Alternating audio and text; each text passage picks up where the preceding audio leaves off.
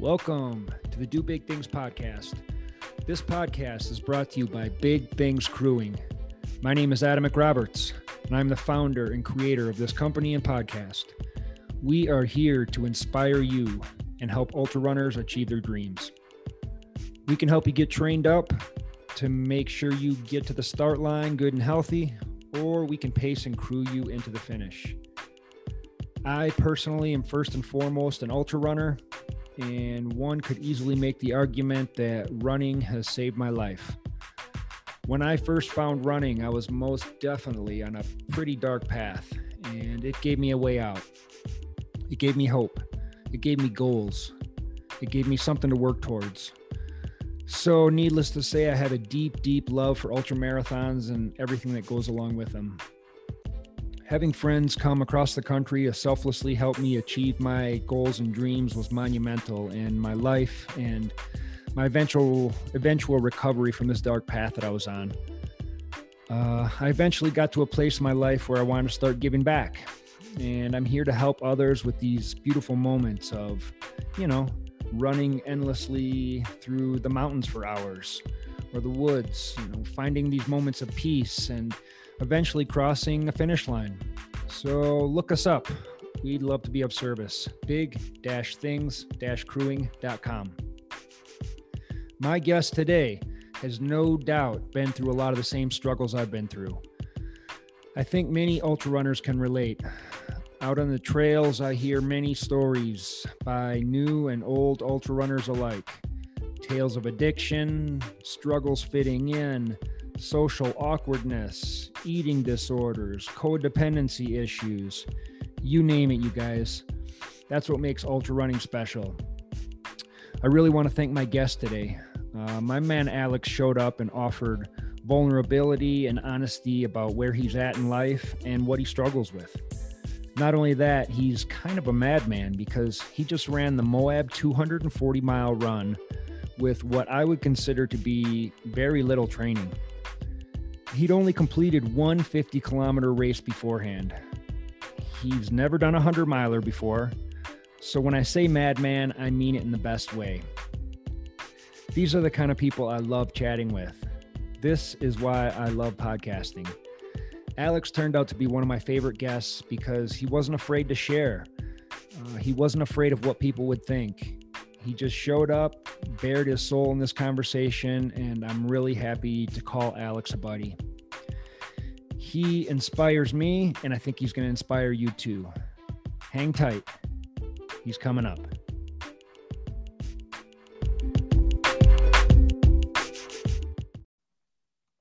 Okay. Alex, thanks for joining me. Thanks for coming on the Do Big Things podcast. If you don't mind, give us an introduction. Tell us who you are. So, name's Alex Berenson. I wouldn't consider myself a runner. Okay. As that is awesome. I like this. But you know what? I kind of got into running, and I don't want to say that I got super heavy into ultra running, but really probably a couple years ago was my first ultra run. But anyway, I right now I work in real estate. We do real estate development, and came from another business. I can kind of get in maybe to that later, but kind of led to my running and led to dealing with a lot of stress I was going through prior. But anyway, I'm married, have 4 kids, ages 2 to 9. Wow. And I'm based out of Logan, Utah. So okay. So it sounds like you got your hands full. Got my hands full, man. Awesome. Well, it's you good. say you're not really a runner, but yet you ran the biggest ultra marathon around, not the biggest in the world, but it's one of the biggest, Moab 240 miles. So she's a monster. Yeah. How did you do it if you're not a runner? Like, I got to hear this. And by the way, I've been following along on Instagram and reading some of your updates there, and they're all fascinating. And it sounds like it was kind of a sufferfest. So it definitely was. I love a good sufferfest, man. So I wanted to hear all about this.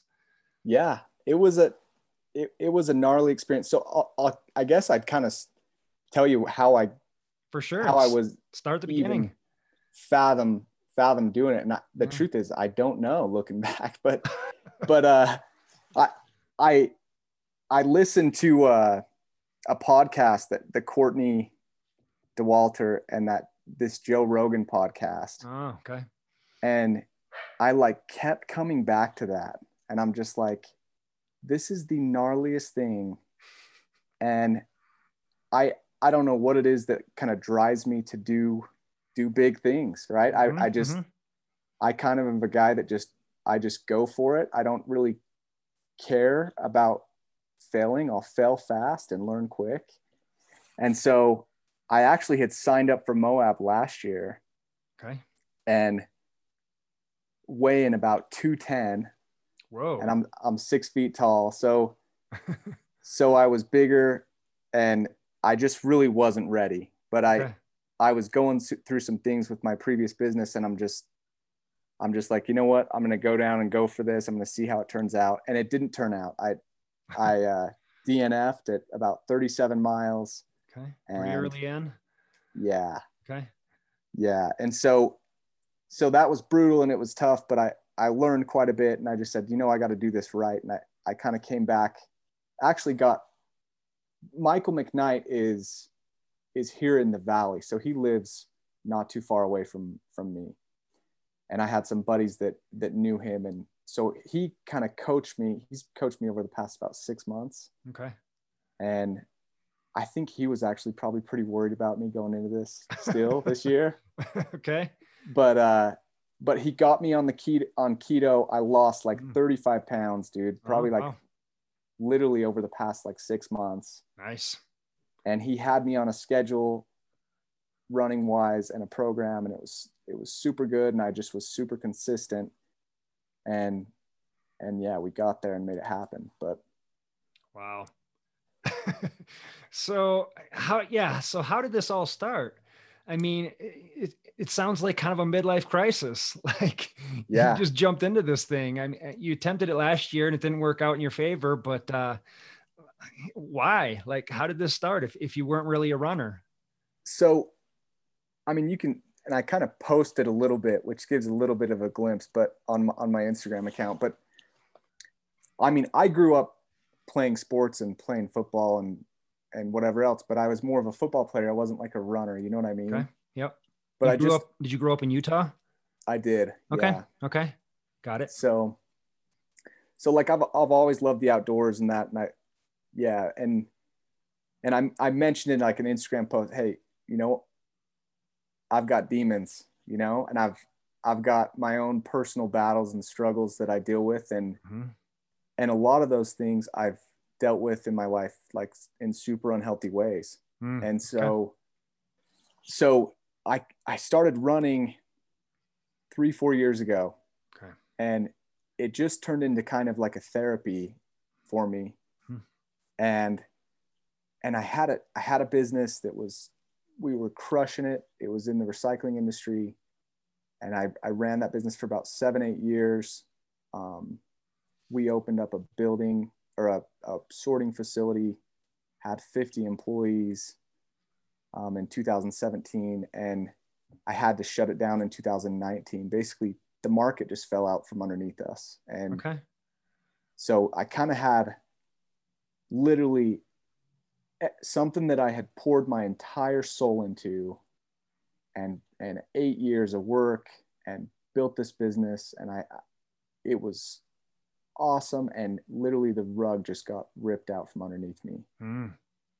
And so, man, mentally I was struggling and I started running more and more. And it's kind of just turned into a therapy, you know, it's something where I can be by myself and be in outdoors and running in the mountains, especially on the trails. It's gorgeous. And for me, it's funny, but it's like spiritual. You know what I mean? It's crazy. For sure. Yeah, me too. Okay. Well, so far I can relate to everything because I've got demons. Nice. And running is like my therapy as well. And I've found it to be a spiritual experience as well. And that's, you know, my story was meandering, getting there, as I'm sure yours was too. But so you lost your business that you had poured your heart and soul into. And what happened after that? And where do these demons come into play? What kind of demons are we talking about? You know what? I've always kind of faced some issues, you know, and some addictions that I've had, and I probably opening up a little more than I really ever have, you know, but that's just the reality. I mean, you can't hide from it. You know what I mean? Mm-hmm. Mm-hmm. And so yeah, I mean, I've faced some addictions in the past, and I believe everyone's kind of an addict, frankly. Mm-hmm. In a way, you got to focus that energy. You know what I mean? And totally.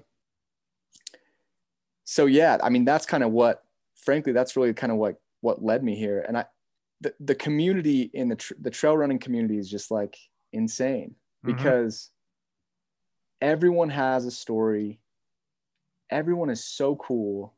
Everyone is so helpful and like loving, and there's people from all different backgrounds. And so it's kind of just drawn me in just naturally. Totally. Yep. Same here. Yeah, I found the same thing, man. And there's a lot of people struggling with addictions in the ultra running community, and people with, eating disorders, and people that, lost a lot of weight and then just started running ultras. Yeah. It's pretty common. So what sort of addictions are we talking about? Because I also can relate to this. So really, and it just, I mean, started when I was younger, right? And it's been off and on, but it really is just substance abuse addictions. And I got into stupid stuff when I was younger, and you know what, that stuff never goes away, really. You just you've got to battle it. And so there's that. I think I've struggled quite a bit with depression and things like that, which is just, I think a lot of people do, you know what I mean? And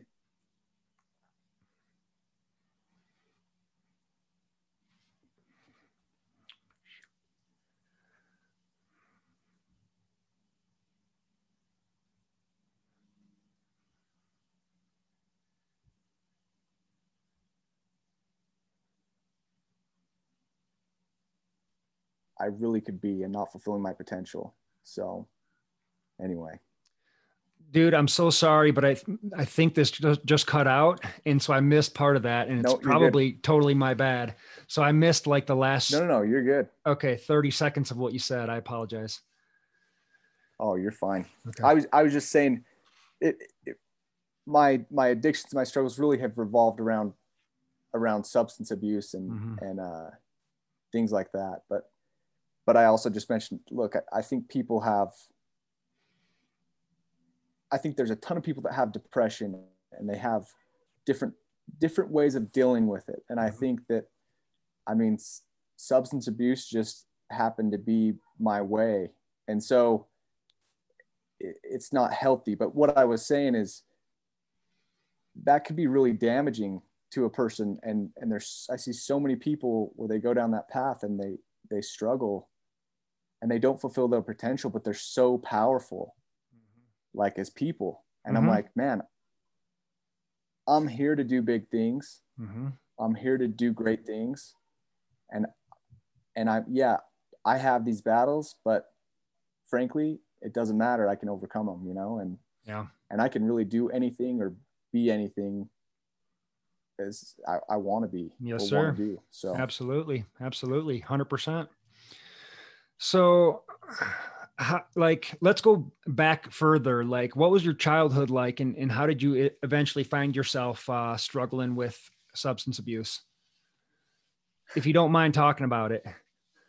No, I mean, yeah, so growing up, I didn't have I wouldn't say I had a super rough life. You know what I mean? I mean, my dad's an attorney. He's a great guy. My mom's super talented. She's an interior designer. I mean, but they were busy all the time. Like, their whole thing was provide for the kids. And my dad came from nothing. And my mom essentially did as well. And so they wanted to be successful themselves, and I completely respect that, and I love them. I love them, right? They're my mom and dad, but they had issues too. I mean, I think everyone does, and they had issues, and there was a lot of contention, you know, growing up, and it was tough, and so I kind of started rebelling and that, and I actually went to, which may play into the ultra running. They actually, I started, you know, just partying with my friends and getting involved and doing stupid things that I shouldn't, and with substance abuse and things like that. And they sent me to this wilderness camp in Arizona, Okay. in the middle of the flipping desert, when I was 16. Okay. And they drove us outside of Phoenix for like 4.5 hours, and we would hike out there. And like literally, I remember like praying for water. Like you get one pair of underwear, one pair of socks every week. We'd be in the middle of nowhere, hunting for that water. You know, no toilet paper, no toothpaste. Mm-hmm. We use baking soda. We'd get a food bag that was like a gallon. But anyway, I don't know. Like I loved the outdoors out there, and I wasn't even like super bad into stuff. I mean, there's 14-year-old kids that were doing heroin and meth, and so like I kind of was a leader to them out there and holding everyone together, and so that was like an insane experience for me at 16 years old. And I spent 6 weeks out there, but it was definitely like a life-changing experience for me. Was this like a Outward Bound type of camp? Yeah, it was. Okay. It's similar. Yeah. But, Okay. but the difference is the mentality, right? It's all about like, if you're going to run, like they called them trail walkers. They were the counselors of the people that were guiding you out there. They're going to run with you.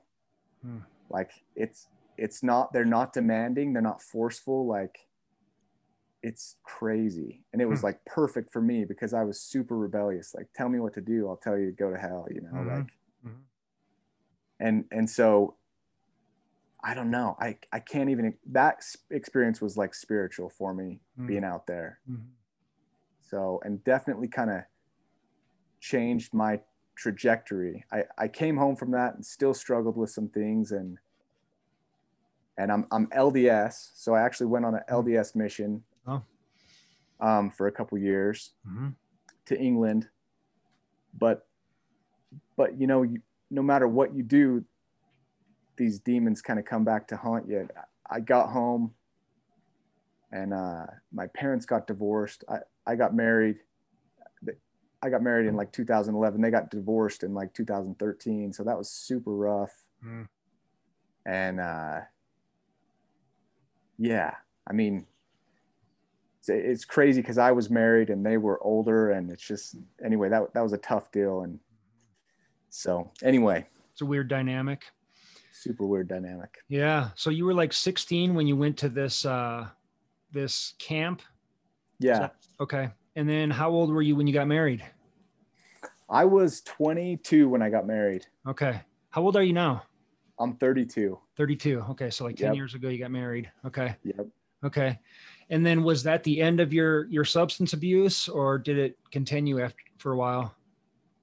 Oh, man, I hate to even say, right? But the reality is, yeah, I mean, look, I've struggled for sure. Yeah. And in our culture, like especially like the LDS culture in Utah, I shouldn't say, I mean, it's a great community, right? But there's like a lot of shame, and there's a lot of guilt, and there's a lot of hiding, and like we're like number one in addiction for like opioids and everything else, because it's okay if your doctor gives it to you, right? But like, man, if you drink alcohol or you do these other things, there's all this shame associated with it, you know, that you've made this big mistake. And I think that's where a lot of it is rooted, is just growing up there's a lot of shame involved with that. And it's tough. Yeah. It's tough. Yeah. Dude. So this is our first conversation. We're just meeting, but we already have a lot of things in common and we're already going deep. So I grew up in a Christian household, we went to a Baptist church and, very fundamentalist Christian and same thing, man. Once I grew up, my substance abuse and beginning of my addiction didn't really happen until I was like young adult, because I really tried to wear that hat, for a really long time. And when someone told me kind of what my beliefs were, I went along with that, and, I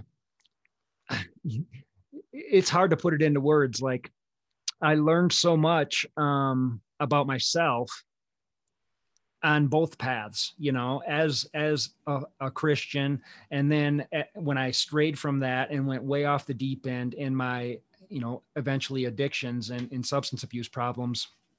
And so for me, my early adulthood was, drinking and then doing plenty of drugs. And it was pretty wild for, at first it's just, you're doing it with your friends, right? And you're just having a good time with your buds. But for me personally, like I've always felt uncomfortable in my skin and was never really fully comfortable with myself, even when I was a kid, and probably had some depression and weird stuff, even as a kid.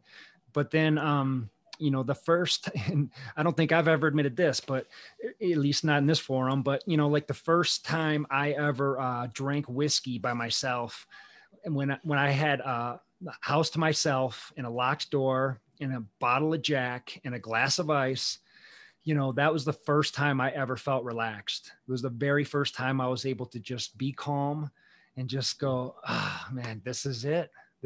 There's nothing better than this. This is it right here. Yeah.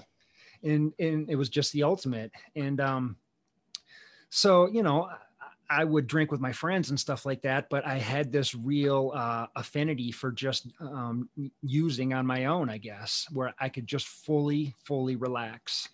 And I guess sometimes I would zone out, but that's not really what I was using it for. Sometimes I would be productive while I was, drinking and using, but, that was just like the beginning of my story. And then, so how do you manage that now? I mean, have you like reached out? Have you gotten help? Have you gotten therapy, or is this something you still struggle with, or where are you at? Yeah. I mean, I think it will always be a battle, right? And frankly, like running and signing up for these things, as funny as it is, it gives me it keeps me committed and it keeps me on the path, it keeps me away from that stuff. And so I haven't really gone to counseling. I haven't really you know what I mean? That there's my wife is insane. Like I can't even explain how she's like an angel, man. So seriously, so pure, which almost makes me feel more guilty because I feel like this bad person, which I shouldn't. And I'm not. I'm a super good person. But really what's kind of helped me is for sure exercise and for sure getting out on those runs. But also just as I've gotten older, I've come to love myself more. And I hear that all the time, love yourself, love. And I'm like, dude, come on. It sounds so cliche and all that stuff, but it's like, I am a good guy, right? I am a good person and I have accomplished a lot of things. And so when these doubts come in and these demons and I wake up and I'm like, dude, I don't want to get out of bed today. Or when I lose my business and have to tell 50 employees that they don't have a job in 2 weeks, and everything that we own and all the money that I've ever made is poured into this thing and it's gone. I got to start over. And the reality is it's okay. I can do it because I've done it before. So to me, it's coming to know myself more and coming to value myself more. And it's kind of evolved over time. I'm so sorry. Give me one That's sec. all right. I got one of my kids banging on the door. Give me 1 sec. For sure. Yeah.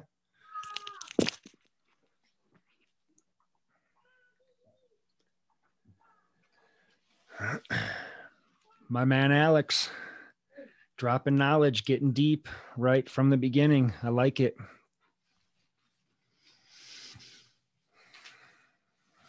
Why beat around the bush, right? Just jump right in and start telling the story. I like it.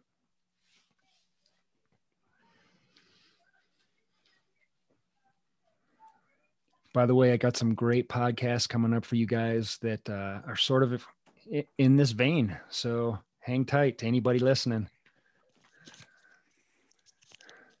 I bet that doesn't happen very often. That's all right. Sorry, I got a little puppy out there that's been barking. I've heard her bark a couple times. So I knew it. I'm literally in this just shows you how this goes. I got 4 kids. I love them. Yeah. But I'm literally hiding in this basement room right now because it is the only place that I thought I could hide out, and they found me, man. Oh, I love it. I love it. So, are you still involved with the church? So yeah, I am. Okay. Yep. Okay. Yep, I am. I think what's evolved is, for me, I view things just so much more different than I did before. Mm-hmm. And so when I go to church, I'm like looking at everyone else and I'm like, look, like I still feel like my perspective is so different than everyone else. But I also understand more than ever, like, dude, all these people got issues. Sure. All these people have demons. Mm-hmm. And they may not be open about it and they're not going to talk about it, but they're there. Yeah. And so, I mean, am I going to help people by keeping all this stuff in? Mm-hmm. No, I mean, I'm not going to. And so why not fulfill my potential? Why not share with others? Hey, I got issues, man. I can help you out. Mm-hmm. I've been there. Well, people can relate to it. Yeah. You know, I mean, that's how we help each other. That's what this podcast is for, you know, to inspire other people. And, you know, if we can help other people along the way and pull people up, then that's what it's all about, man. Yeah. So in your church program, like, are you able to like seek help for any of this stuff there, or is it very taboo? Or can you go outside of the church to get help or counseling or anything like that? Or is that kind of taboo? Like, I'm not super familiar with the Latter-day Saints. Yeah. So yeah, like, of course I could go out. That's not taboo at all to go outside. And frankly, that's where I'd rather go, as funny as that is. Mm-hmm. Yeah. I mean, within the church, I think the hardest thing is most of these people, I feel like they all got demons now, but I feel like I've been down a completely different path and faced things that they literally couldn't relate to. Mm-hmm. And so it's tough to seek help inside because there's so few that I feel like have faced these issues. And maybe that's ignorance, right? Maybe that's not true. Maybe they have, maybe they're there, but it's not talked about and it's not open. And that's what I think makes it so hard, you know? Mm-hmm. For so sure. It's tough to talk about within because it's like, man, I don't want to feel that shame and that guilt. Mm-hmm. Mm-hmm. Yeah. Yeah. That's the thing. When you grow up like that in a church, like both of us did, there's a lot of shame involved. Yeah. And, you know, that is, I guess, kind of one of the bummers, you know, I mean, yeah, there's a lot of shame just revolving around, quote unquote sin. Yeah. Like, you know, like, in my religion, it was like, you know, sex before marriage, drinking, drugs, you know, the list goes on. But, you know, off the top of my head, those were the things that I was feeling shame about, you know? Yeah. And, same you know, same deal.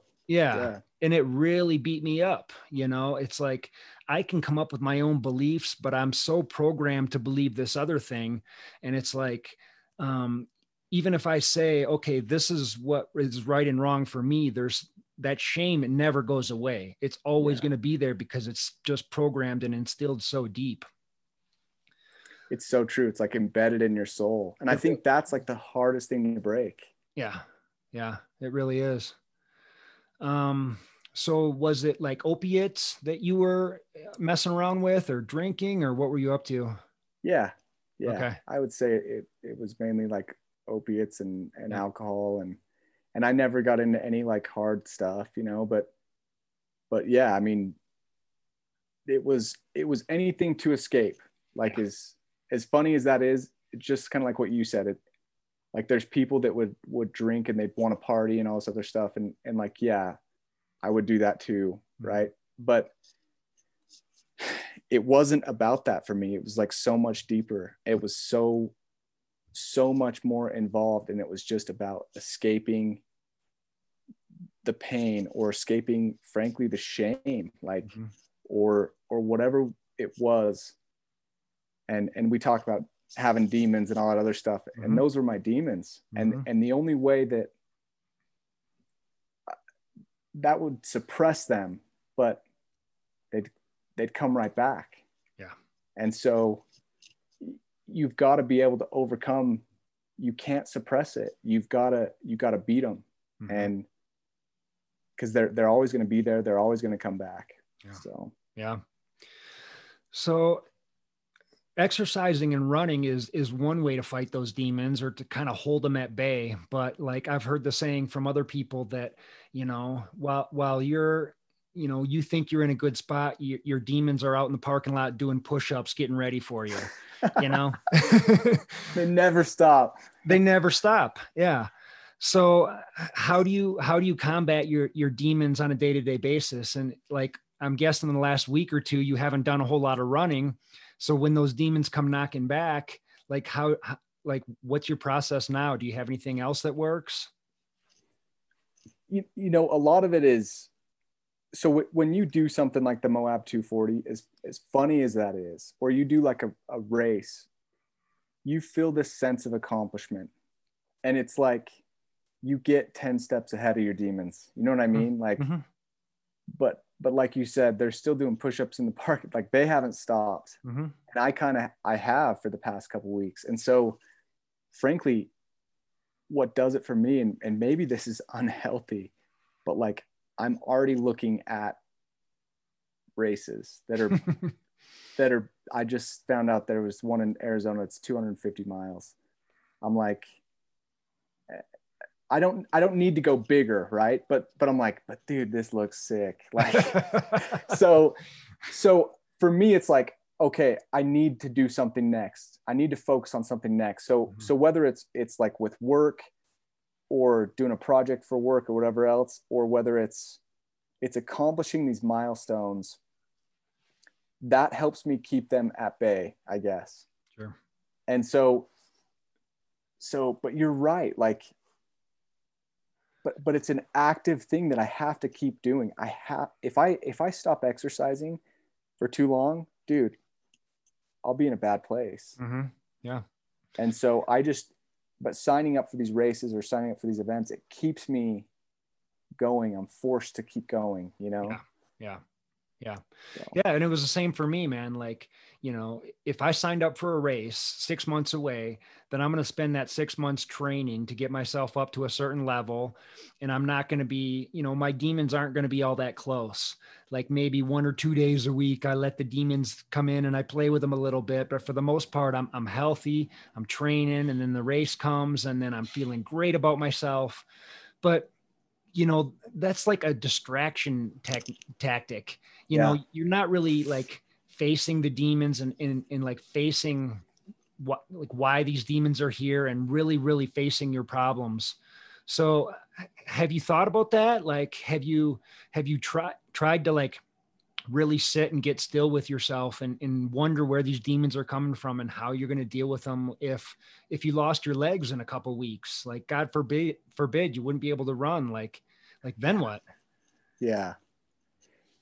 Yeah. I think that's a super good point. I mean, and I know it sounds super funny, but you're right. I mean, coming back to exercising, a lot of that therapy is taking place in my head while that's going on. Mm-hmm. But it'll continue afterwards. And so for me, a lot of it is so mental. And in keeping, I listen to a lot of audiobooks, and I listen to like a lot of podcasts, and I try to make sure that they're positive. But I have tried literally in my thought process, like, for example, this is so stupid, but it's just a typical example. Posting to Instagram. It's like, dude, I don't want to post these lengthy stories because I'm like embarrassed. I'm like, no one cares, you know, like there's these voices in my head like, no one cares, dude. Like, why would you post this stuff? Like, Alex, no one cares about what you did. Like, they're sick of hearing your stories. There's all this doubt of like what everyone else is going to think of me and all this other stuff. And it's like, I'm like, mentally I have to sit back and say, look, there are a few people who are saying this is helping them. It's inspiring them. And if I can affect or influence a few people for the better, that's all that matters. Screw everyone else. I didn't do this for them. I did this for me. And so a lot of it is me mentally, the voice inside my head, because we talk about these demons. I think a lot of it is me, right? They're the voices in my head, and it's me that's doing that talking. I'm controlling those voices. And so I try to step back and realize, hey, Alex, you are in control of the voices in your head. Let's not be negative. Let's be positive. You know, let's not think this way. And let's forget about other people and what they think of us. That doesn't matter. What matters is me and my family. And anyway. Yeah. Yeah. So you're married. What about you? Oh, go. No, I was just going to say, like, what's your family life look like? I mean, you have 4 kids, so I'm guessing you have a healthy family life, and you said your wife's an angel. But she must know about some of these demons that you're fighting with as well. Like, what does that look like for a family man on a daily basis? So I think for her, it's like she grew up in an LDS family as well, right? But her family dynamic is completely different than mine. And like, yeah, I'm sure her parents fought growing up, right? But likely probably not like my parents fought. Yeah, I know that's the case, you know. But her being exposed to me, like she knew me growing up. We were friends. We weren't dating, but we were friends kind of growing up. And so I kind of knew the home she grew up in, and she knew the home that I grew up in. But she just has this level of like purity and acceptance that's like crazy. So I think it's hard for her to understand and comprehend, but like she's so loving and like forgiving to me and accepting of me, and she believes in me, right? And she knows I can overcome these things, and she knows the type of person that I really am. So is it hard for her? For sure it's hard for her, I think. But she deals with it. And it doesn't mean that it's easy for us in general. Like any relationship's difficult, but my wife is insane. Like she's a super driven person, a super pure person, heart of gold. Like if you met her, you would be like instantly feel comfortable and you'd instantly love her. She just the type of person she is. But yeah, sorry, I don't mean to trail off there, but as far as dynamic, I mean, we got issues, we fight sometimes and that stuff, but we're a team. And I think as we get older, we like understand each other more. We understand each other's needs, and we adapt to that, and we work together to help each other fulfill our goals. And it's huge. So, yep. And in fact, oh, go ahead. No, I just said, God bless her, you know? I know. I That's mean, how she's got to deal with me, dude. Same here, man. I mean, I'm engaged to be married, and I've got Congrats. That's awesome. thanks. I've got an angel too, and same thing. She's a normie. You know, she doesn't understand addiction or any sort of mental health issues, and she just doesn't have any tendencies like that at all, like not even close. Yeah. And so, but she's very understanding, and you know, we've talked through everything multiple times, and you know, she's there for me, and she's been there through some really tough stuff. So you know, if you've been there for me through tough stuff and haven't given up on me, I'm not going to give up on you, and I got your back forever. So it creates creates a bond, I think, that maybe is more of a benefit or a blessing than even some couples have the opportunity to have, you know? That's true. Yeah. Yeah. Scar tissue just makes you stronger, right? Heck yeah. Yeah. Yeah. As painful as it is. Yeah. It really is. Yeah. Yeah. Wow, man. So, well, we just went off into the deep end, like right I'm away. sorry. So, no, it's perfect. I love it. This is my wheelhouse, man. I love this stuff. So It's good. It's good. So you mentioned that you lost your business, and it was a huge disappointment, and you know, I'm sure that brought all kinds of feelings along with it, but like, how did you bounce back, and where did you go from there? And how did you eventually find running then? So the truth is, man, for quite a few months, I didn't bounce back. I was in this dark hole, and it was failure, and it was disappointment, and it was like, there's literally like no hope, because I mean, we were killing it. We were making great money, and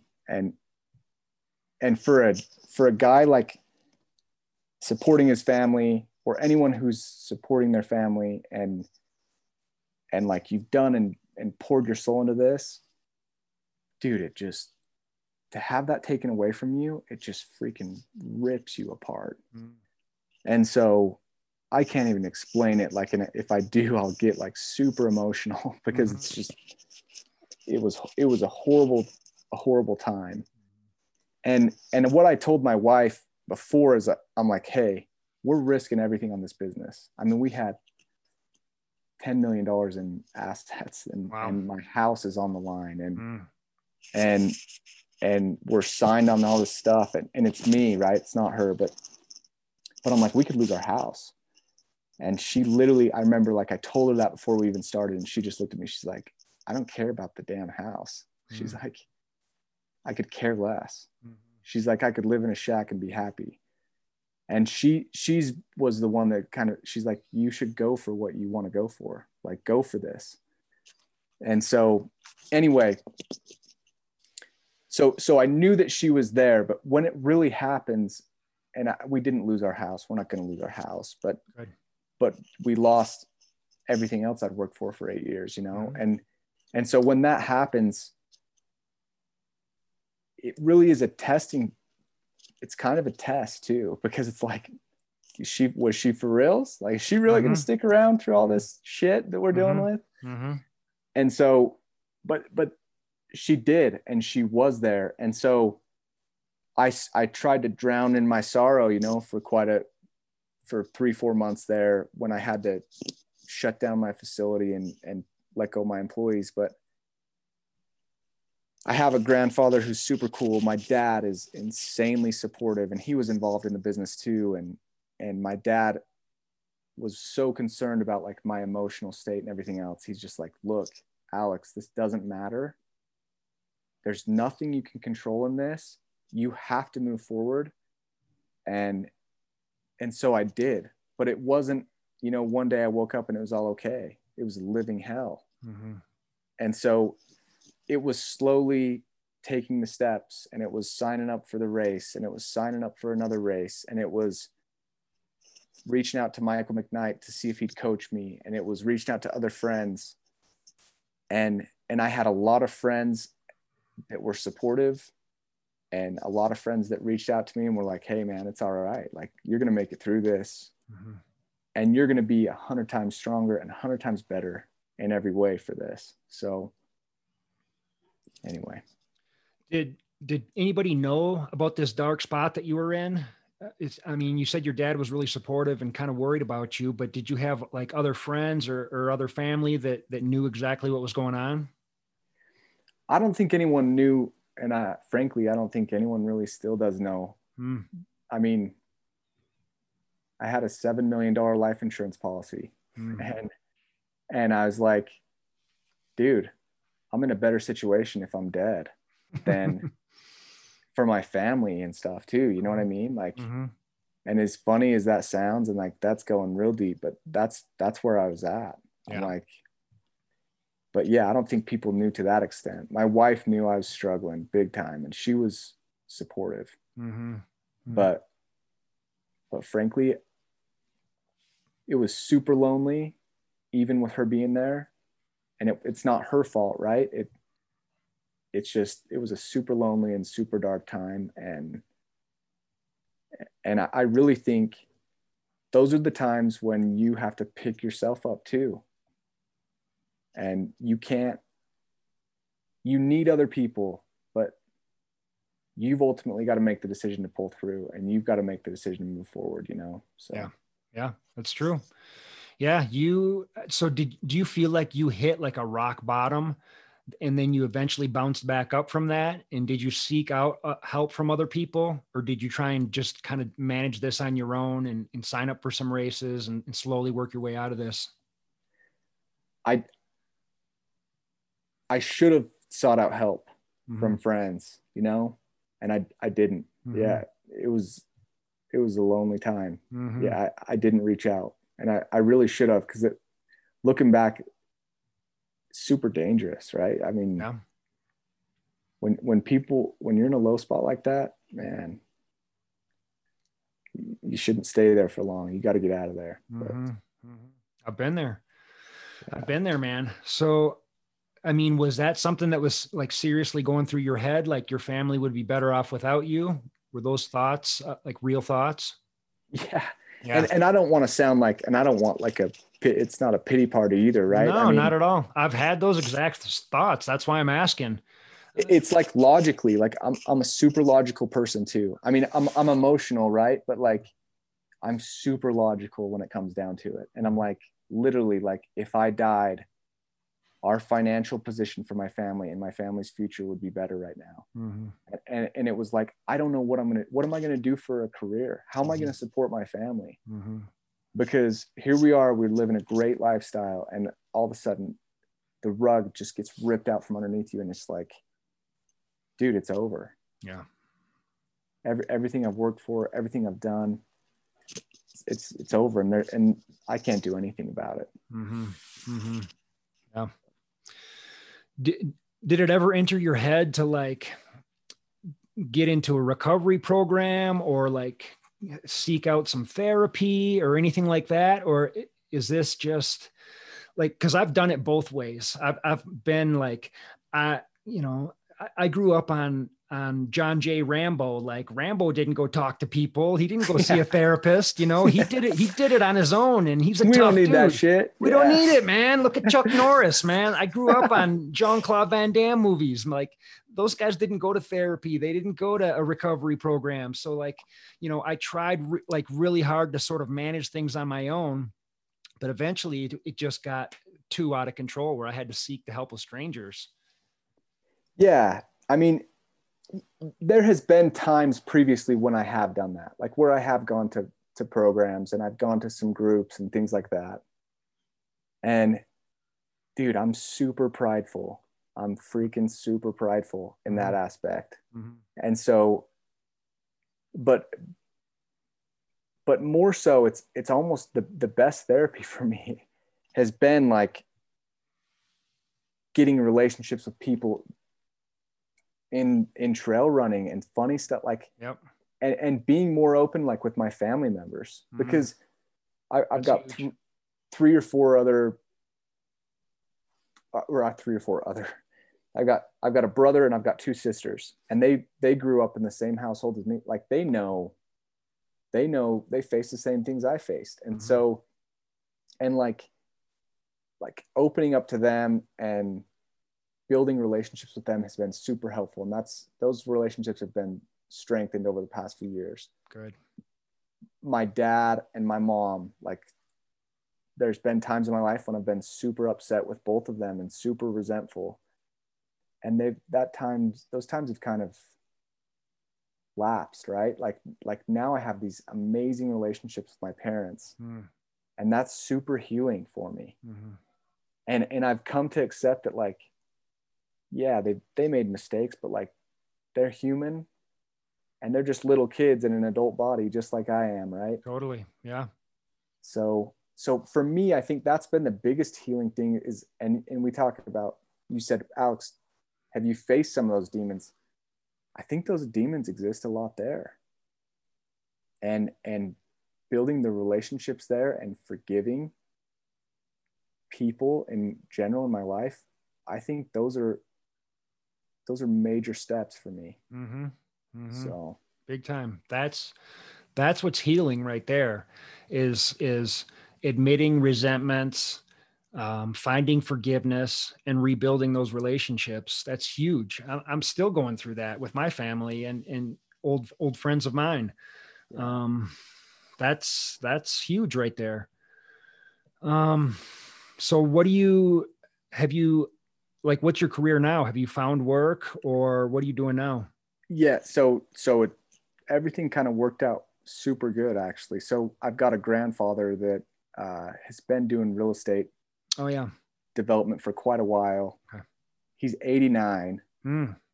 He's the man. He's just still comes into work every day, but there's a lot of opportunity there for me, because there's no one that's kind of embracing and taking over his stuff.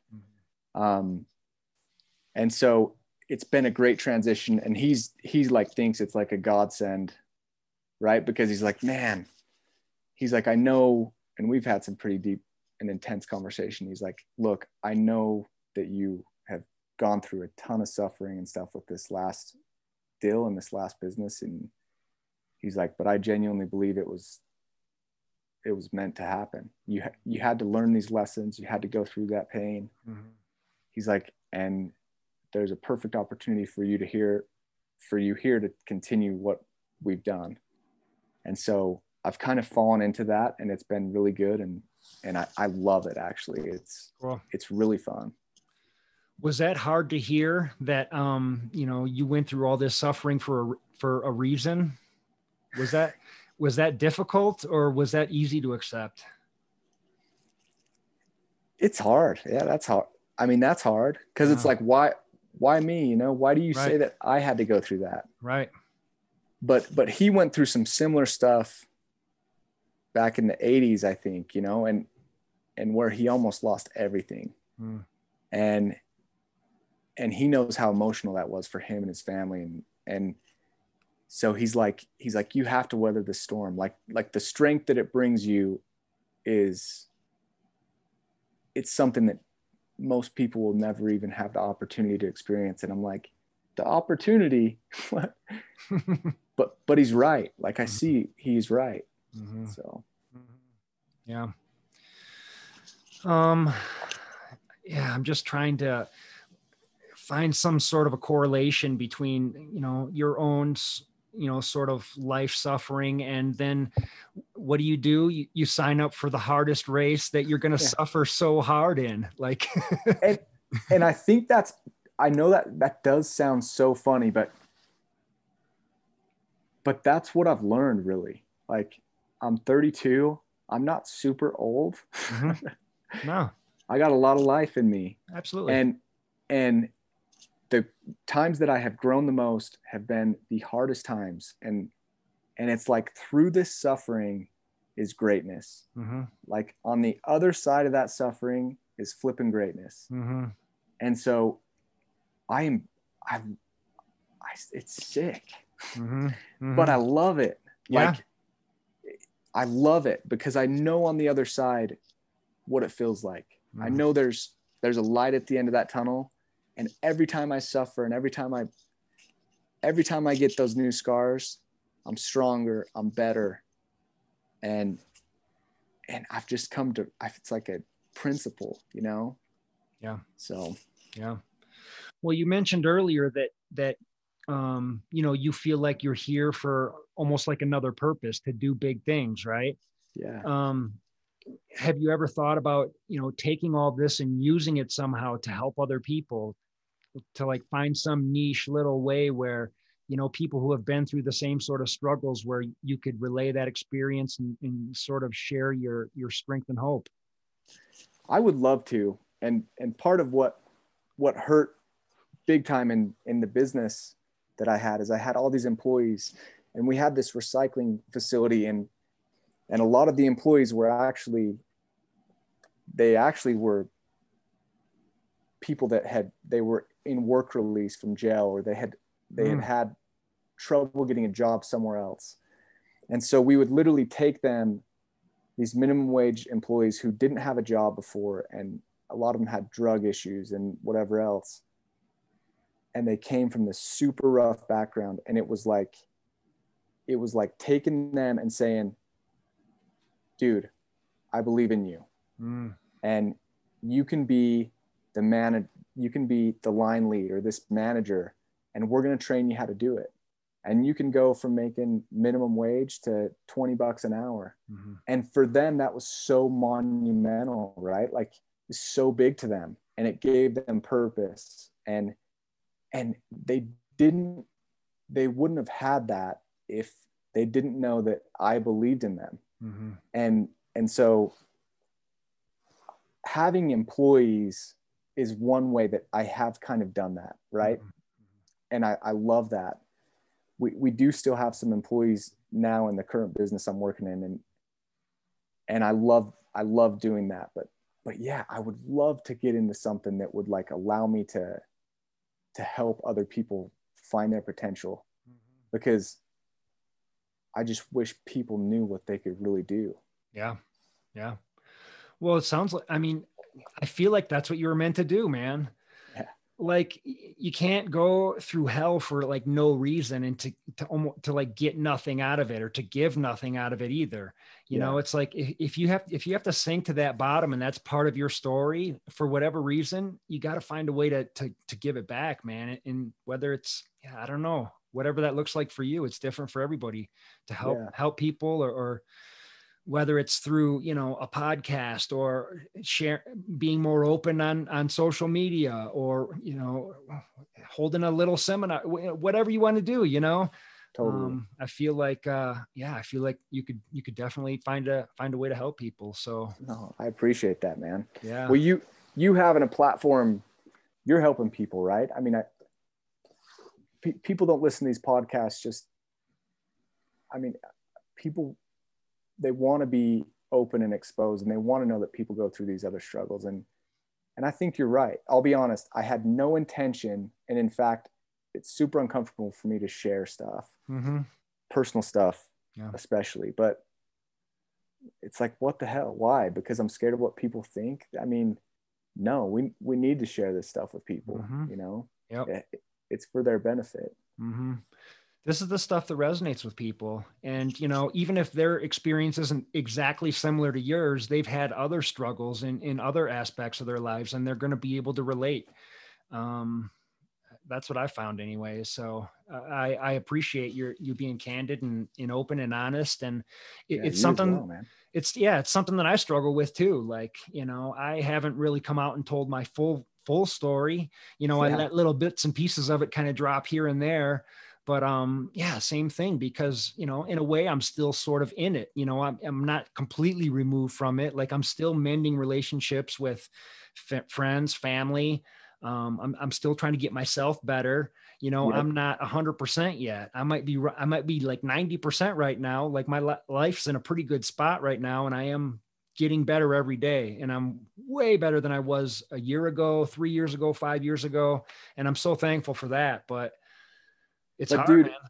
It's super hard. But like, I what you just described is it literally like exactly probably how I feel, or how I justify with like not coming out and sharing my story with people.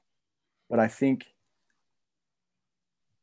we need to, you know what I mean? Like I need to do that more so, and I'm pretty fearless with most things. I need to be more fearless with that. Yeah. So yeah. Do big things. Yeah. Heck yeah. Yeah. Well, all right, man. So we plumbed the depths. Let's achieve some big heights now. Like, but how do you feel? Like, I mean, it seems like you're kind of new at sharing this part of yourself. Do you feel okay right now? Yeah. Yeah. Good. I feel good. Good. Yeah. Right on, dude. Right on. Well, yeah, like I said, I appreciate your honesty, and I think people are going to be able to identify with it for sure. So, yeah. All right, man. So running. So you got into running to quell these demons. Yeah. And you haven't really done all that many races, have you? So no. So this is super gnarly. and probably people are like, dude, this guy is an idiot. But I don't care, right? No. So I'd done Speed Goat. Okay. Literally, that is the only ultra I have ever done. Okay. That is it. So 50K. 50K. Yep. Okay. Do you know, have you done Speed Goat? I never have. Dude, I want to. I really want to. It's on my list. It's insane. Okay. I barely survived it. Really? I mean, like barely made the cutoffs, and I had an IT band issue during the race, but that was it. So everyone's like we're like running with guys during Moab, and I'm running alongside them, and everyone I talk to is like, oh yeah, dude, I've done 100 at least. Yeah. Like, and they'd be like, what have you done? I'm like, I did Speed Goat. And they're like, what? You've done 32 miles. I'm like, yeah. But one guy was like, dude, Speed Goat is harder than harder than the 100 I did. Yeah. It's a gnarly course. Yeah. Okay. Yeah. So why didn't you want to do 100 or even a 50-mile first? Why did you dive so deep into the 240-mile Moab? I think there is some bliss to the ignorance. Like there is this, if you don't know, you don't have the fear, right? Like I had no idea what I was really getting into. And therefore I couldn't really fear it. And so I see these people doing this. I'm like, dude, these guys are running 240 miles. Okay. I'm training. I'm working hard. I'm being consistent. If these guys can do it, I know mentally I can do it. And if I have to drag my body there, I'll do it, which may not be the brightest thing, but that's just kind of how I've played in life a little bit too. It's like if I see this guy capable of doing it, I know I can do that. And so I'm not going to mess around. Let's just go. Yeah. So it's pretty badass. I like it. It's pretty crazy, but what, and I just figure, frankly, like, what do I have to lose? Like, I might lose my $1,000 Moab fee that I paid, but like, and that's painful, but what do I have to lose? I got nothing to prove to anybody. No one knows who the hell I am. Yeah. Like, yeah. I'm not in the running scene like most everyone. And so let's just go. Yeah, well, true, but it sounds like your family came out to help you. You had pacers, you had crew. Dude, craziest story about the pacers though, and you got to understand this. Yeah. My dad, my wife, and my 9-year-old son came. And I just was like, I just want you guys to see me finish this thing, right? Like, I want you to be there. Come say hi at the aid stations, blah, blah, blah. Well, they had no clue what they were getting into. So like what was it? It was the stretch from after I got to Geyser. No, I got to Shea Mountain. And then the next day I struggled. I got like the bloody nose, and I was dehydrated, and it was flipping raining sideways at us that day. The wind's blowing. It was super lonely that day. Like I was in a mental rut, and they saw me. They were tracking me, and I think that they were literally like, my wife is like, what the heck? Like what? He's toast. My dad, they don't say anything. They just look at me when I come into that next aid station, and they're just like, you okay? And all of a sudden my wife shows up with this pacer bib. And I'm like, babe, what are you doing? You have like, this is 16 miles straight up the mountain. Does she run? No. But she's like super fit. Like she's like one of those freak of natures, right? Yep. So and half of it, and I mentioned this in my little Instagram stories, but she's just missing out on the fun. Like if you know my wife, she's just like, this is boring, kind of like just being here. Like I want to jump in. Yep. And so she jumped in, dude. Shoot, like she's wearing my pants, she's wearing my joggers, she's wearing my jacket. My dad had a Camelback in the back of the truck, just luckily. And she's just like, let's go. I'm like, you're insane. She's a gamer. She's a gamer. then I'm texting. I had this Zoleo deal because I didn't know I had service. And so that first leg was 16 miles with me. And I'm texting my dad, and I'm like, hey, come pick up Cammie. Cammie's my wife's name. Come pick her up at the next aid station. Well, she's texting him. I had no idea. She's like, don't get me. I'm going on another one. Oh, wow. So we get there. I'm like, where's my dad? She's like, he's not coming. I'm like, what? She's like, I told him not to. I'm like, what? How did you? So insane. Wow. So how, like, I saw some pictures of some pretty gnarly blisters. And if I remember right, like, I think I saw a picture of your wife, like hiking along with no shoes or like one shoe or something. So it sounds like you guys have huge hearts, and you'll jump in and go for this thing, but you're slightly underprepared. 100%. But you totally did it anyways. 100%. I mean, was it just you guys like hobbling into the finish? Or how far did she pace you? So she paced me, though. There was two sections. One was up Geyser, which is stupid elevation. Okay. And so that was 16 miles. She did it another one, like across to the Geyser aid station. So this is so she did from Road 46 to Pole Canyon, and from Pole Canyon to Geyser. And then I'm getting ready, like literally like just resurrected from the dead. Just decided like, dude, if I'm going to, my quads were done. I don't know what the deal is still with them, but they were just done. I could hardly walk. At what point? That was it coming into Geyser. So that's like about mile 200. Okay. And you got 40 miles to go. And we got 40 miles to go. So she had run out of water on that leg, didn't tell me. So like she was dehydrated. I was dehydrated.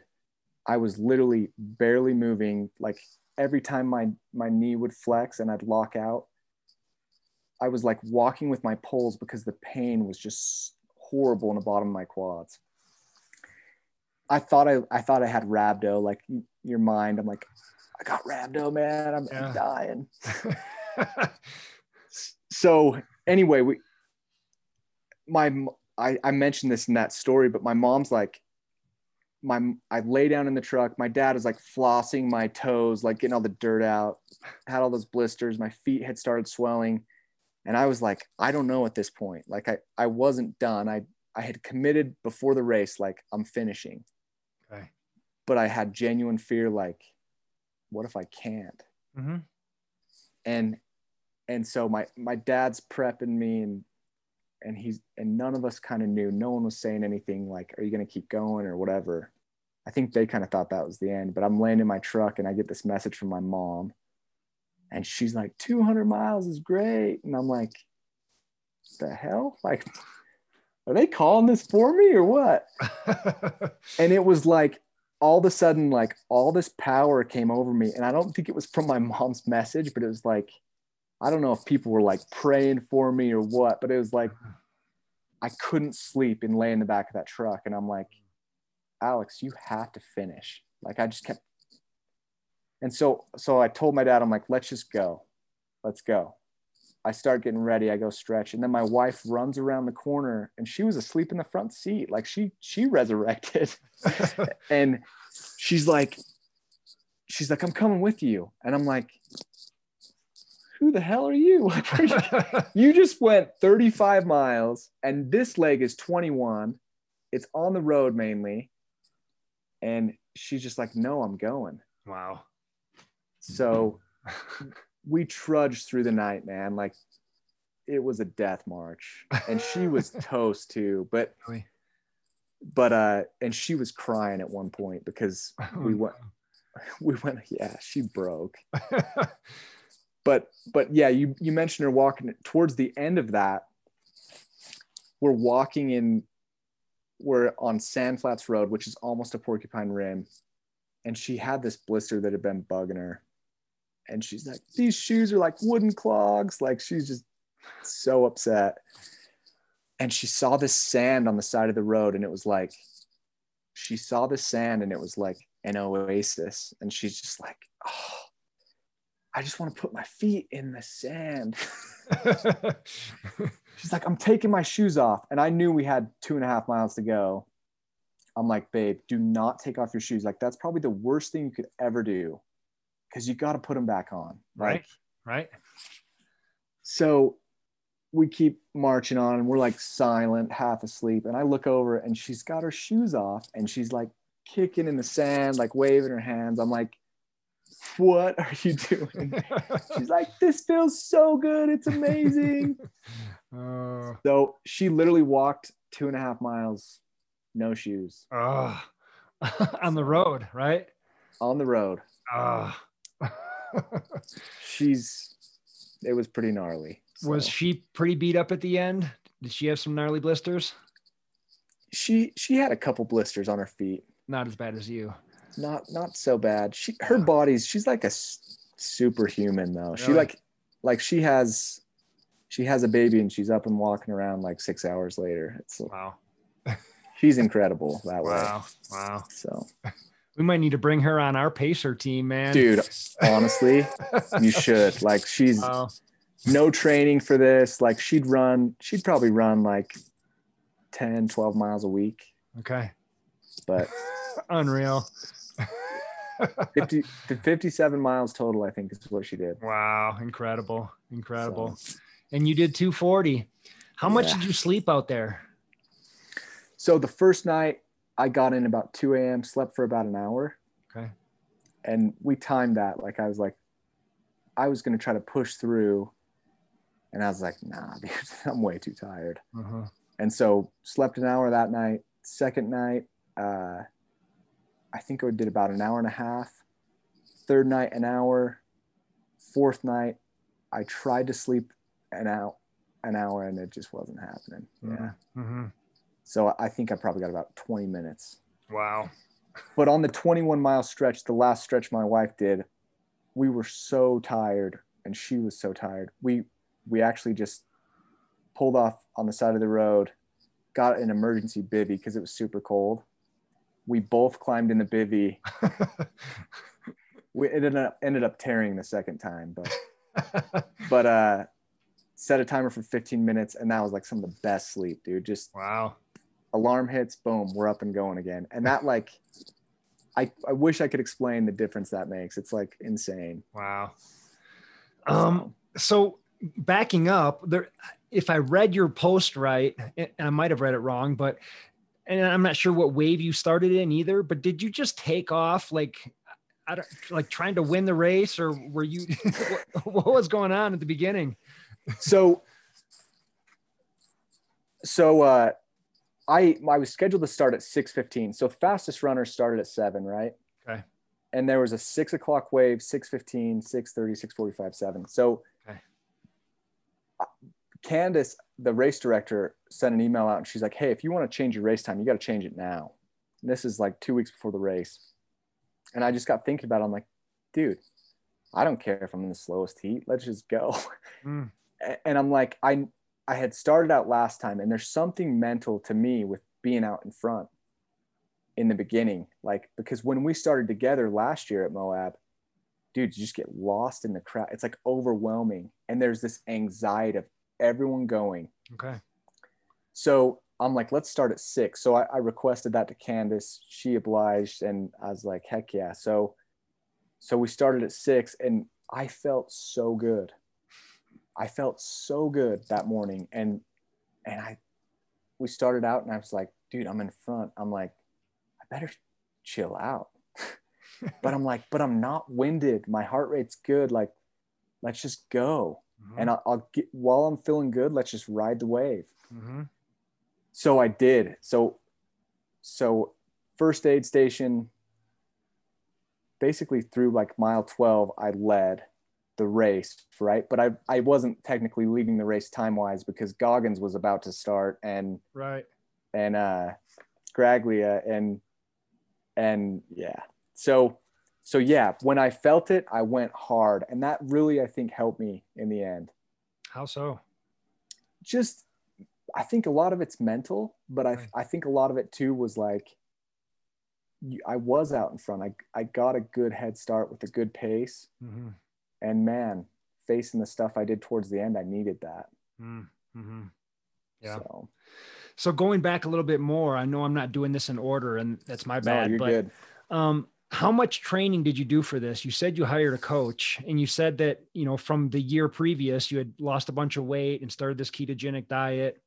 How deep did you get in this training? And was the diet part of that training, ramping up for this? So the diet was kind of happenstance. Like I mentioned about going through that dark time with the business and all that. Dude, I got up to like 217. Like, so I'm 5'11", really. I call myself 6, but I'm 5'11". Me too. Yeah. And so I got up to about 217, and I'm like, I had signed up for this race in January, and I'm like, man, if I'm going to do this, I really got to commit. I got to lose some weight. Mm-hmm. So I started doing the keto just by myself, like no guidelines, just read a little bit about it. And dude, I started shedding the pounds, and I was running consistently, but I didn't really have a program. That was probably back in like March. So I reached out to Michael McKnight and found out that he was doing coaching. And that was probably April or June when I really started coaching with him. Okay. And he set me up on a program. And frankly, I wasn't running a ton of mileage. Like my longest run was 15 miles. And I didn't do that in a single setting.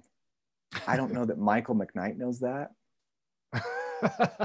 But like what I would do is I would break it up. I'd say, okay, I'm going 5 miles, and then I'm going 10, and I'd do 2 a days. Yeah. Okay. And so, but dude, I bet my average mileage was genuinely probably like 25 to 35 miles a week. Okay. Like, are people going to hate me if I say that? Like, no, not, I mean, what was your coach prescribing for you to do? It was about that. But really? No, I think he was maybe more like 35 or 40. That's still kind of low for a big race like that. Well, it was, but he also was like, he knew that I had just like lost a bunch of weight or was losing a bunch of weight in the process. Mm-hmm. But like he was building me up mileage wise. And then he, strength training, I implemented a bunch of strength training, which was huge. Good. Like, honestly, I think that's make or break for me. Yeah. Because the strength training was monumental. But yeah, Michael McKnight, when I told him I was going to do the race like 6 weeks before, he's like, "You're doing Moab?" He's like, "I thought you were postponing it, dude." And so we had a little miscommunication there, and I think he was actually genuinely super worried about it. Did he? What did he say? Was he encouraging, or he? When I told him, he just, yeah, he responded right away. He's like, "All right." okay. And he's just like, okay, I'll lay it out so that your schedule fits that. Okay. But he didn't say much else, but I think he was probably, for sure he was taken back. So Yeah. Yeah. So, wow. So, yeah, you do sound like you were slightly underprepared for this, but yeah, you did it, man. You gutted it out. yeah. Like, what was going through, like, your dad was there, your wife was there. I mean, and your wife's a gamer, obviously. What was your dad thinking? Like, you said that they were severely underprepared for this too. Like, when they saw you coming into aid stations and they saw the state that you were in, which sounds like could have been better. Yeah. Like, what was going through their head? Were they worried? Did they think you were crazy? What was happening? So personality wise, like they're quite, my wife's like super nice and friendly, but she's not like super crazy outgoing, and my dad is super quiet. Okay. So like they're the people that like you, I shouldn't say this now. I want to be stuck on an island with my wife forever, but my dad he just doesn't communicate his feelings at all, Okay. or his concerns really. He rarely will do that, but you can just see it in his eyes. and my wife won't be like, she's not like super like, you can do it, let's go. She'll be super concerned too. She won't say a single word. So like really I just tried to play off their reaction and their facial expressions. And yeah, they there was a couple times they're like, holy crap, yeah, we're in trouble. Yeah. Oh. Oh, But they never said anything. Like there was no talk ever of like, it's over, or are you okay, or you don't have to do this, like they would never say that to me, which I love. so normally in ultra running, like I encourage my runners to have a chat with their pacers and crew beforehand and convey that to them, get that through that, we don't want any negative self-talk. It's not over till it's over. Just your job is to get me to the finish line. Did you Yeah. coach them up for this at all? Or was it just somewhat instinctual on their part? The conversation that I had with both of them was, look, I need you to tell me that I can do it. That's all and I said, I even said like, I might be an asshole. Like I might be like, screw you guys. Like, yeah, I'm like, expect me to be an asshole. And I never was, luckily, but I'm like, you guys just tell me I can do it. Okay. And that's your main purpose. And that's all I want you to do. And wow. I don't even think they did that though. Really. They're just, but they were there. Yeah. Yeah. Wow. It's powerful, man. It's powerful stuff. It's good. So what was the lowest point out there? Coming off of Geyser, when my quads started, they weren't locking up. It was like they were like cramping, but it was not cramping. I think it was tendonitis or something, or I think that I don't know. I think my quads were so tight, it was like rubbing on my patellar tendons in there or something. I don't know what it was, but it was the fear that I wouldn't be able to finish because I couldn't, like literally wouldn't be able to like walk or move efficiently enough. I'd say that was probably the lowest point for sure. Yeah. Yeah. What was the highest point? Did you have any moments where you're just like, this is what I'm born to do. This is amazing. Dude, and I mentioned this in my Instagram stories a little bit, but it was right after that when for some reason my phone like connected this Zoleo deal. It's like a GPS messaging deal. Okay. Or satellite messaging, and it would Bluetooth to your phone. And so, but sometimes it would cut in and out. But right after we started going again, I got this flood of messages like from my family and from like random people that I'm like, dude, you didn't even know I was racing. And they're like, we're following you. You're doing amazing. Like and that was a super high point. And I can't explain the power behind that. Like and maybe I was just emotional. You know how it is in the race. Like there's emotional points too. But like, man, every time I got a message during that, I'm like, I'm not ever doing a race without this thing. I need that constant love. But what happened is it just all hit at once, literally like 20 people. And I'm just like, all these people like believe in me, man. Yeah. Like they're all watching me and like they all have genuine concern for me and they all believe in me. And so that was huge. And another point was at the very end, it was so rad. Porcupine Rim, there's all these bikers and they're super cool. And they're just like, dude, are you running 240 miles? They're like, no, that's not even real. And like, they were like, I would pass these bikers back and forth, you know, and like they would stop and then I'd pass them and they're just like, keep rallying, bro, keep rallying. And like I turned on some music at the end and I was just listening to it. And some of it was like Rob Bailey and like screaming and stuff music. I'm like, sorry, my music's a little intense, guys. They're like, no, bro, just keep going. You're killing it. And like, they were all, there's this parking lot where you come off of Porcupine Rim and all the bikers were there. And I was running by, I was like by myself. There was no one close really. And they're just all just like cheering me on and just like, they were so cool. And that was just a super cool moment, I think. So. Wow. Yeah. And then you limped across the finish line. Dude, just hobbled. Was it pretty ugly? It was pretty ugly. What was your finishing time? 107. Wow. Incredible. 7 hours. Incredible. I mean, you did it, man. I know. What, how did you celebrate? There. What was it like at the finish line? Did you eat? Did you pass out?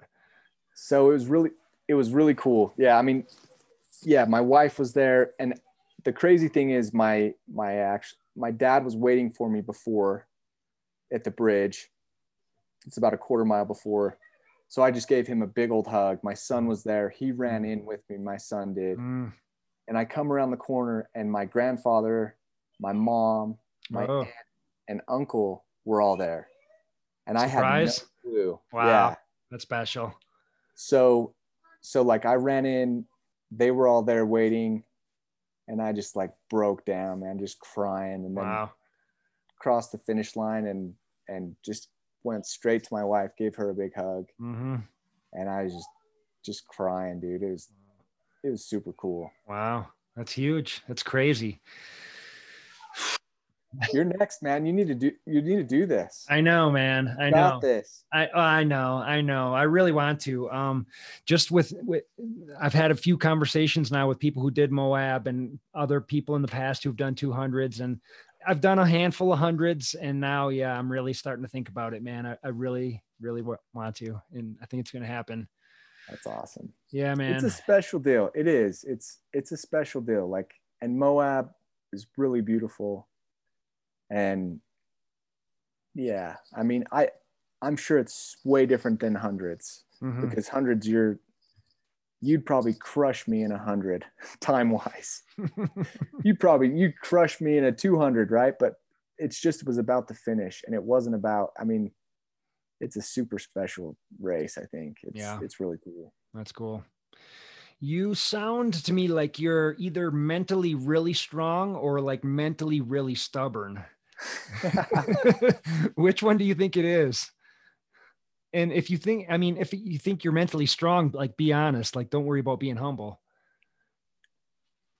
Dude, I've been through some difficult stuff. Yeah. And so frankly, like, that's the only reason I probably had enough gusto to even sign up for Moab, because I'm like, I mentally I can get through anything. Yeah. And that's, so I would say I'm mentally strong. I'm not super stubborn or like super prideful in like a competitive way where it's like, man, I'll never let this guy pass me or whatever. Like, I'm more just like, if I commit to it, I'm going. Wow. So that's there's a lot of scar tissue there though. Yeah. Yeah. Well, That's crazy, man. I mean, it's funny, man. Like that's how I always looked at 100 milers too. It's like mentally I've been through harder stuff. I'm sure 200 Yeah. is a different world, but it's like, people are like, how is it possible to run 100 miles? And it's like, you got to train yourself up for it. But mentally, like I've been in some dark, dark places, man. I've been to hell a few times, Yeah. So 100-mile race is, I wouldn't say a cakewalk, but compared to some of the stuff that I've been through, man, piece of cake, So I hear you, It's man. so true. Yeah, I hear you. Well, there you go. There's those experiences that you have that, and the demons that you face that really have just made you stronger. I mean, Totally. Yeah. and I think that's what makes this community so special. Yeah. So Yeah. Yeah. I mean, yeah, everybody's got their demons, and some demons are stronger than others, so it's just like, what are you going to do with those experiences? I mean, you've already been through it. Was it all for nothing, or can you take it and somehow use it to your advantage, or use it to help other people? That's what I'm hoping for you, and I'm sure you will. Man. sure. Yeah. Cool. I hope so. You will. That's a goal. For sure. Well, listen, man, it was really cool talking to you, and, please stay in touch. Like, For sure. like if you need anything from me, like, please reach out. I am definitely, I'm not a psychiatrist. I'm not a professional, Dude, anything, but talking about it, you're yes, real, right? Yeah.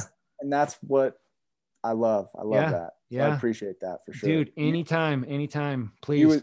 You as well, man. Thank you. Well. Thank you. I appreciate it. And that's one thing that's really helped me is just finding other men that kind of have similar interests to be vulnerable with.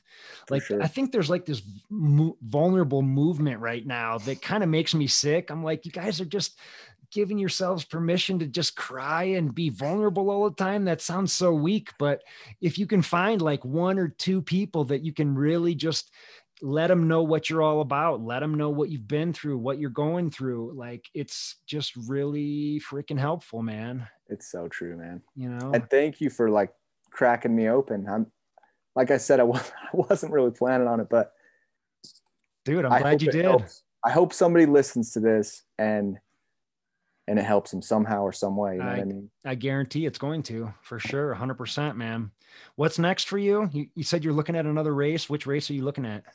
Looking at another race. It's, what was it called? Like Coconomo? It's down in Arizona.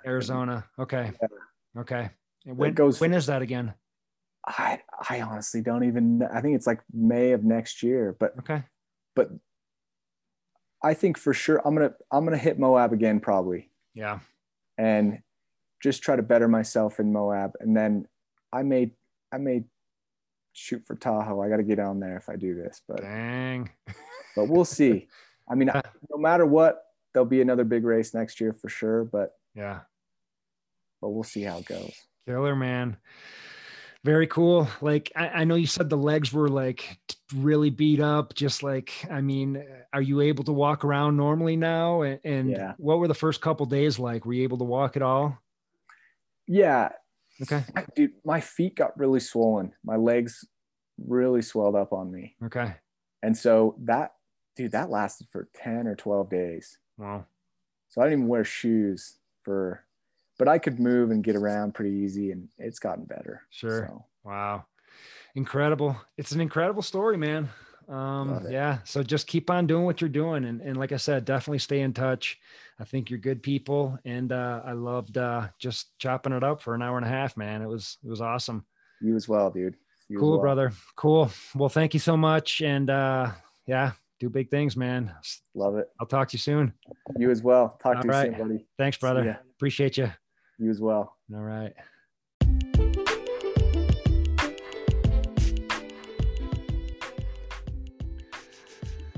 My man, Alex, there he is. I just love that guy. Like, I don't know. That's what it's all about for me. That's why I do this stuff. That is what I call connecting. I hope you guys dug it. I hope you're as inspired as me. Give them a shout, give them some love. If you guys liked anything here, please give us a like, write us a review, subscribe on YouTube, donate $1 or $2. Whatever you guys can do to support this podcast would be greatly appreciated. And I want to give a shout out to the Psychedelic Sasquatch. Boy, I don't know who that person is, but they gave me a glowing review. Thank you. Thank you. If you guys need anything to help you do big things, give me a shout at big-things-crewing.com. If you need a crew or pacers for your ultra or supported adventure, we can help. If you need a coach, a training plan, vitamins, supplements, I've got you there too. I got an inside deal for you guys. It's just for the Do Big Things listeners. I have ties to one of the biggest and baddest health supplement companies in the world. These vitamins and supplements are super high quality, and I can get you everything. You guys need to be taking vitamin D in big doses. It's so important in these times of COVID. People that have cancer, people that are testing positive for COVID, they are all vitamin D deficient. Very, very important. But I can get you guys everything. Branch chain amino acids, pre-workout, post-workout, protein, rhodiola supplements, which I've been geeking out on, give me tons of energy, CBD, high quality, healthy energy drinks, you name it. I'm bringing you guys the best stuff around to help you stay healthy and bring out the best version of yourselves. Big Things Crewing is here for you, and we want to help. Life is short. Do big things, baby!